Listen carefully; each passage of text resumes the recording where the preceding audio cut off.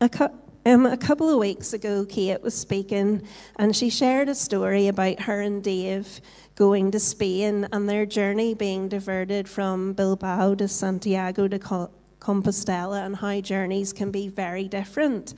And last week, Paul was sharing his story about running in the Murcia Marathon, how he got confused because, there were announcements in Spanish and he felt left out. He didn't understand what they were saying. So a tenuous link to Doubting Thomas being left out, which he did admit himself.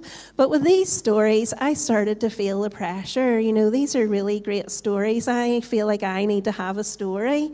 So this morning, I take your Spanish stories and I raise you, because my mind went back to when I went to Guatemala in Central America. So this is my travel story. I finished university in 1997. I decided to do a discipleship course with a church called Soul Survivor in Watford. You're now doing the maths. I finished university in 1997, a long time ago. Yes, I am 46 years old.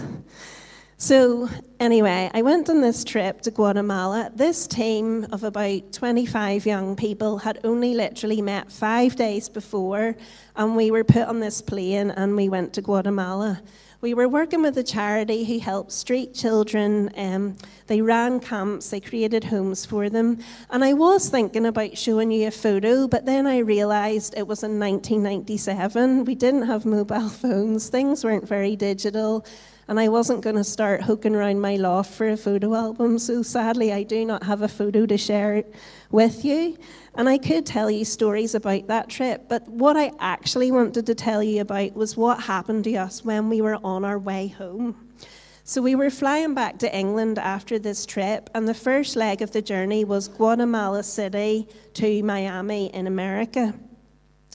So back couple of days before, you need to hear this to know what I'm talking about, me and another girl in our team had been helping the local Guatemalan leaders who worked for the charity, and we had to go in the evening to collect something from the city. We were a wee bit out from the city, and health and safety obviously wasn't as particular as it was today, and we went in the back of this pickup truck. So the Guatemalan leaders were driving, and me and my friend were in the back of an open pickup truck. So in the day it would be quite warm, but in the evening it would cool down. So after this journey in the pickup truck, I developed a really terrible head cold, which is common for me anyway. This week I've had a terrible head cold all week.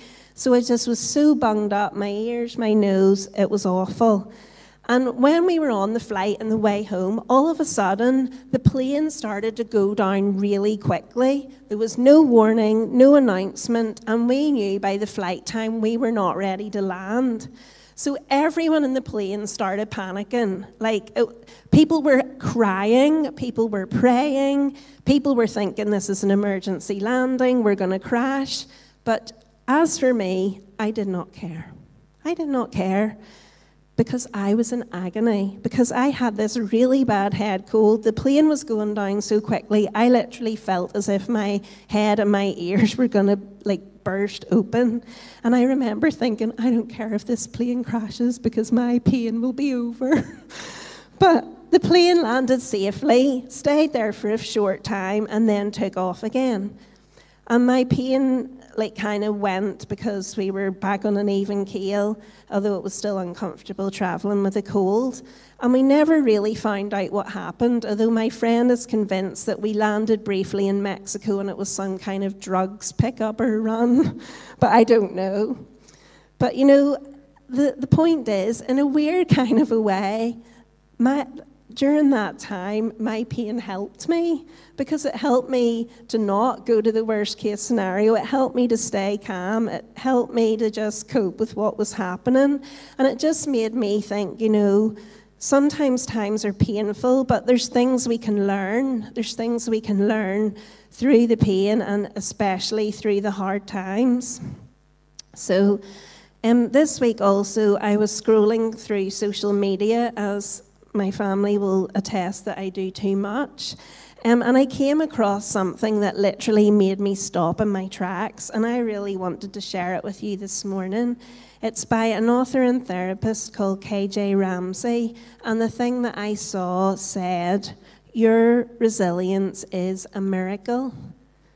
Your resilience is a miracle. And I don't really think I've heard those two words before in one sentence, resilience and miracle. And resilience is a bit of a buzzword at the moment, isn't it? I looked it up in the dictionary. It means the ability of a person to adjust to or recover readily from illness, adversity, or major life changes. And my goodness, how much have we all had to do that in this last 18 months, haven't we? We've had to adjust to adversity, many changes to how the whole world works. And I think, to some extent, we've all learned resilience because pretty much we've had to. And this author went on to say, "The stories worth telling are not just the ones where pain ends, but where God sustains." And I just thought that is so true. Sometimes we're quick to tell stories of, I was going through a really hard time, but then things changed, then I got healed, God came through, and now things are better. But sometimes the story isn't like that. Sometimes the pain doesn't end or go away quickly, but God sustains. He journeys with us through our pain, and we need to share those stories as well. And the last thing she said, which really blew me away, was she wrote, "Not all stories of healing are the ones where sight is restored or diseases cease. But we won't be discipled to witness the miracle of perseverance unless stories of suffering are shared in sermons as stories of profound grace." I feel emotional even reading that. I'm going to read it again. "Not all stories of healing are the ones where sight is restored or diseases cease, but we won't be discipled to witness the miracle of perseverance until stories of suffering are shared in sermons of stories of profound grace." Now, please hear me. Don't get me wrong. In Carrickfergus Vineyard, we believe in healing. We pray for healing. We've seen healing, and we're not going to stop asking God to heal. But we've also seen and experienced grace in suffering. We've seen God sustaining us and individuals time and time again. We've seen God carrying us through times of immense grief, and that is the miracle of perseverance. And the Bible speaks about perseverance. It means steady persistence in a course of action, a purpose, especially in spite of difficulties, obstacles, or discouragement. So similarities there to resilience. And I want to say to you this morning, do you know that you have all persevered? All of us have persevered. You're sitting in this room or you're watching online. You've persevered in spite of the difficulties, the discouragement, a pandemic that's shaken the whole world. We're still going, we've persevered.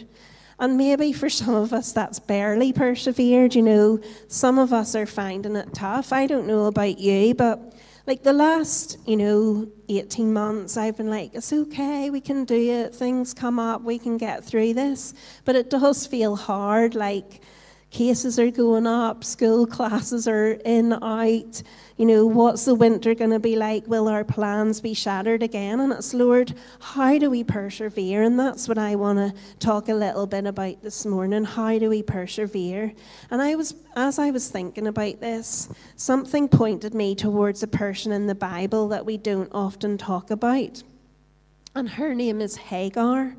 She is a woman in the first book of the Bible in Genesis. So I just wanted to spend a wee while this morning looking at her in the Bible and get some wisdom and hopefully how we can persevere. So who is she? Who is Hagar? So a man called Abraham was married to a woman called Sarah, and God promised him that his offspring would be as numerous as the stars in the sky. And Abraham believed the Lord. But after some time, his wife Sarah still hadn't had any children, so she decided to take matters into her own hands. She said to him, "The Lord has kept me from having children. Go sleep with my slave. Perhaps I can build a family through her." And that slave was Hagar. So she became pregnant, and it says in the Bible she began to despise her mistress. So Sarah doesn't like this, and she goes back to Abraham, her husband, and he just says, "Do whatever you like." So what happened was Sarah mistreated Hagar. She wasn't very kind to her, and Hagar ran away. So this might be hard for us to imagine because it feels so long ago and it's a slave. But remember what Paul said last week when he was speaking about doubting Thomas and the disciples. Remember, to put ourselves in the story and imagine ourselves in that story. So here is Sarah. She knows that God has promised her numerous descendants, but it's not happening how she would think.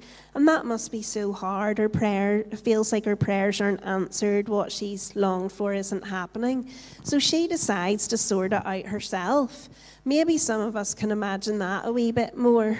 Things aren't happening the way we want to, so we sort it out ourselves. We solve it, we take God out of the equation, and that can be a tempting thing to do when things aren't going as planned, to take matters into our own hands and shut out God.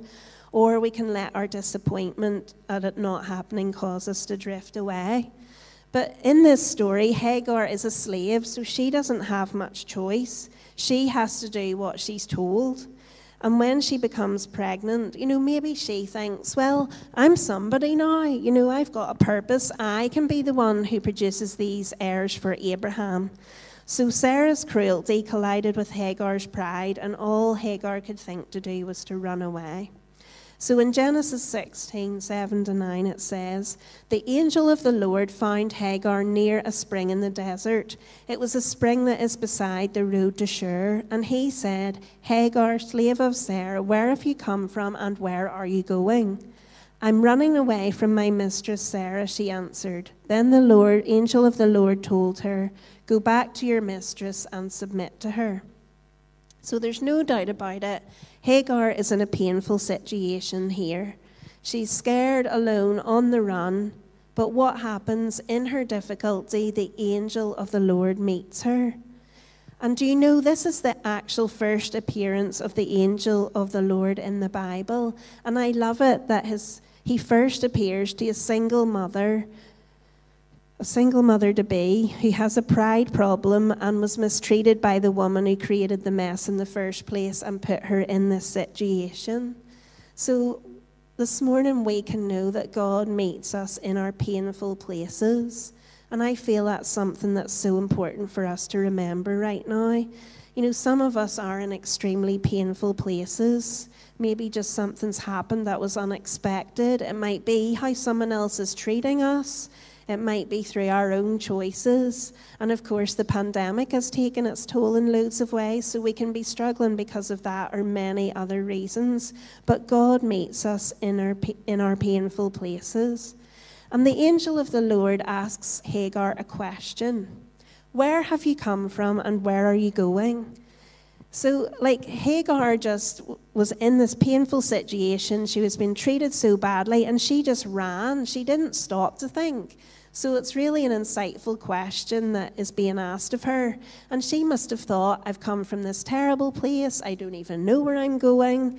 And perhaps us today, we can place ourselves in that story. Maybe we found ourselves in that place. A situation becomes overwhelming and we just react. Maybe we even run away. That could be literally or just in our own heads or in our hearts. But in this situation, God meets Hagar and he gives her an instruction and a promise. He tells her, "Go back to your mistress and submit to her. I will increase your descendants so much they will be too numerous to count." So what Hagar is called to do here is definitely not the easy option. It's not go back to Sarah and you'll be great friends. I'll make it all okay. I'll smooth the path. Hagar is still going to be in an awkward place, but God would be with her. He would protect her, and he's even given her a promise of blessing. And sometimes that is true for us, isn't it? Sometimes our difficulties remain, but God promises to stay with us in the midst of them. And Hagar realizes, if God can meet me here in this wilderness, he will be with me when I have to go back to Sarah and submit to her. And it's the encounter with God that transforms how she's feeling about what she's facing. She wanted her circumstances to change, but God met her and changed her. Some of us are desperate for our circumstances to change, and maybe they will, but God meets us at this very moment where we are. As we shared earlier, the stories we're telling are not just the ones where pain ends, but where God sustains. And the angel also tells Hagar about her son. It's not only a protection of promise, but a promise of blessing, because her unborn son would also be the father of many descendants, and he was to be called Ishmael. Do you know that he was the first one in the Bible to be given his name before he was born? That speaks to me that God had a plan for him and his descendants. You know, God could have just left Hagar and her unborn child to die in the wilderness, but he didn't do that. He specifically intervened. He appeared as the angel of the Lord, and things may seem desperate, but God has a plan. He commands Hagar to go back, to stay in the story, and he says, "You shall name him Ishmael, because the Lord has heard of your misery." It means God will hear, and he hears us today, hears the cries of our hearts. And he said, he will be a wild man. His hand will be against everyone and everyone's hand against him. Like, that doesn't really sound like much fun, does it? You know, you're about to have a son and he's going to be like mad and wild, and he's going to be against people and people are going to be against him. Like, who wants that to be said to them? You know, but his life wasn't going to be easy, but God was still going to watch over him, sustain him, and have a plan for him. And sometimes I think, you know, if things are hard, or, you know, things aren't going the way we planned it, will we think, oh, well, maybe that's not God then, you know, surely it should be more straightforward. But sometimes the things God asks of us are uncomfortable and we have to struggle. And, you know, I just feel like that. I was thinking about church this morning. You know, 2 years ago, we just woke up on a Sunday morning and thought, oh, I'll go to church today, rocked up, maybe on time, maybe not. And it was just easier, wasn't it? Now we have to remember to book in, we have to remember our face mask, we have to sit apart. Per Jules has to do a seating plan and make sure we're all seating apart. Like, even for you to be in this space, you had to like jump through some hoops. And the pandemic is wearying, other life circumstances are wearying, and that's just a small thing, but God is with us. And Hagar realizes that too. She realizes God is with her, because she says in verse 13, "You are the God who sees me. I have now seen the one who sees me." She's in the desert. She's run away to escape mistreatment of Abraham and Sarah. Her life has changed because of their broken struggles. And even though she has limited value in their eyes, she learns that every part of her life is precious to God, and he would redeem her story. And her response was to call him El Roi, the God who sees. Maybe some of us are feeling like that today. Maybe that we think God doesn't see what I'm going through. You know, loads of people talk to me about things that are going on in their lives, and they'll say, oh, but you know, there's really worse things going on in the world. Look at such and such. Or they'll say, oh, there's so many people and their struggles are worse than mine. And maybe so. Sometimes we discount our own struggles, or we don't even take it personally. Or maybe it does feel personal. Maybe today you're sitting there feeling like God sees everyone's life but yours. He hears everyone else's prayers but not yours. Maybe we're struggling with a difficult relationship. Our circumstances are challenging. Maybe we've got a hard decision to make and we can't sleep at night. Sometimes at the minute it feels every day is like that, doesn't it? Like, even you could get a phone call and someone could say, someone you know, they'll say, I've tested positive, I've got COVID, and your mind immediately starts going into overdrive, like, how, are you okay? Like, how do you feel? Are you going to be okay? Like, and then you think about you, like, well, when did I see them last? How long was I talking to them for? Where were we? Am I a close contact? Do you need to do a test? Like, for many of us, every day is like challenging decisions, like working stuff out all the time. And that's just the tip of the iceberg. And maybe we're trying to do the right thing all the time. We're trying to pray. We're trying to hold it together. We're trying to be the strong one, but maybe inside we're falling apart. I have been listening to a worship song recently called Jireh. And a modern translation of Jireh is God will provide. But I was blown away when I looked this up, because I thought, I'm just going to check what Jireh means. But the early translation into Greek gives the meaning as the Lord hath seen. And in the book of Genesis, Jehovah Jireh was the location, or Yahweh Jireh, I hope I've read that right. It was the location of the binding of Isaac, where Yahweh told Abraham to offer his son Isaac as a burnt offering, and he named that place after God provided a ram in place of the sacrifice of Isaac. So it's said to this day, in the mount where God is seen. And that just blew me away, because I wasn't expecting it when I looked up Jireh, but there it is again. I have seen the one who sees me. God really wants you to know that today, that he sees you. But anyway, this song, Jireh, starts off with the lyrics, I'll never be more loved than I am right now. Wasn't holding you up, so there's nothing I can do to let you down. It doesn't take a trophy to make you proud. I'll never be more loved than I am right now. Some of us need to be reminded of that today, that it's not up to us to be strong. God doesn't need us to try to be strong for him when we're going through a crisis. He is not surprised by our circumstances, and he cares about them and he cares about us. He's the God who sees us. Sometimes people will say to me, I just feel like I've really let God down. From now on, I'm going to say to them, well, you weren't holding him up, so you can't let him down. We just need to remember again today that God sees us. And we can be honest to share our struggles with him and one another and find his grace in the middle of it, even if, like Hagar, the circumstances stay difficult. I was reading a wonderful lady called Jo Saxton, which drew my attention to the story of Hagar in the first place and the God who sees me, and I wanted to share with you what she said. She says, God has seen every chapter of your story, the parts you celebrate and the parts you wish you could forget. He sees you today in the struggles and the tiredness, the fears and the fun. He sees every part of you. He knows you. He loves you. And when life is falling apart, his hold on you is stronger than your hold on him. He has no intention of letting you go. He will redeem your story. God sees you today. He sees every part of you. He's no intention of letting you go.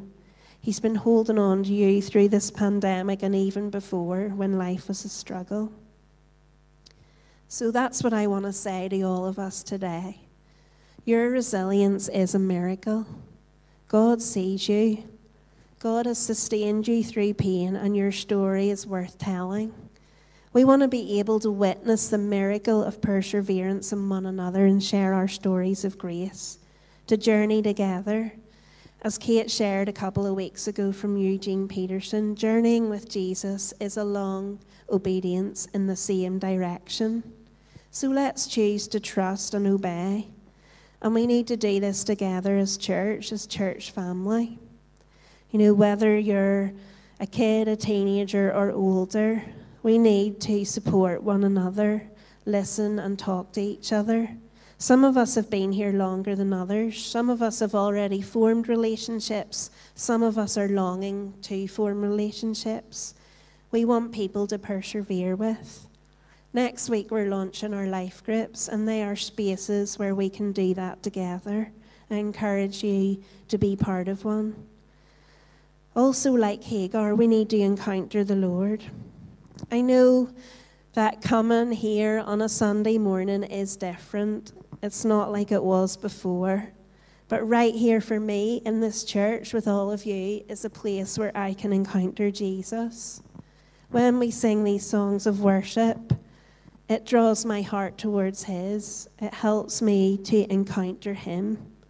To know again that he hears me, he sees me, and he sustains me, even through tough circumstances that we would not choose. And I hope that it does the same for you when we gather together like this.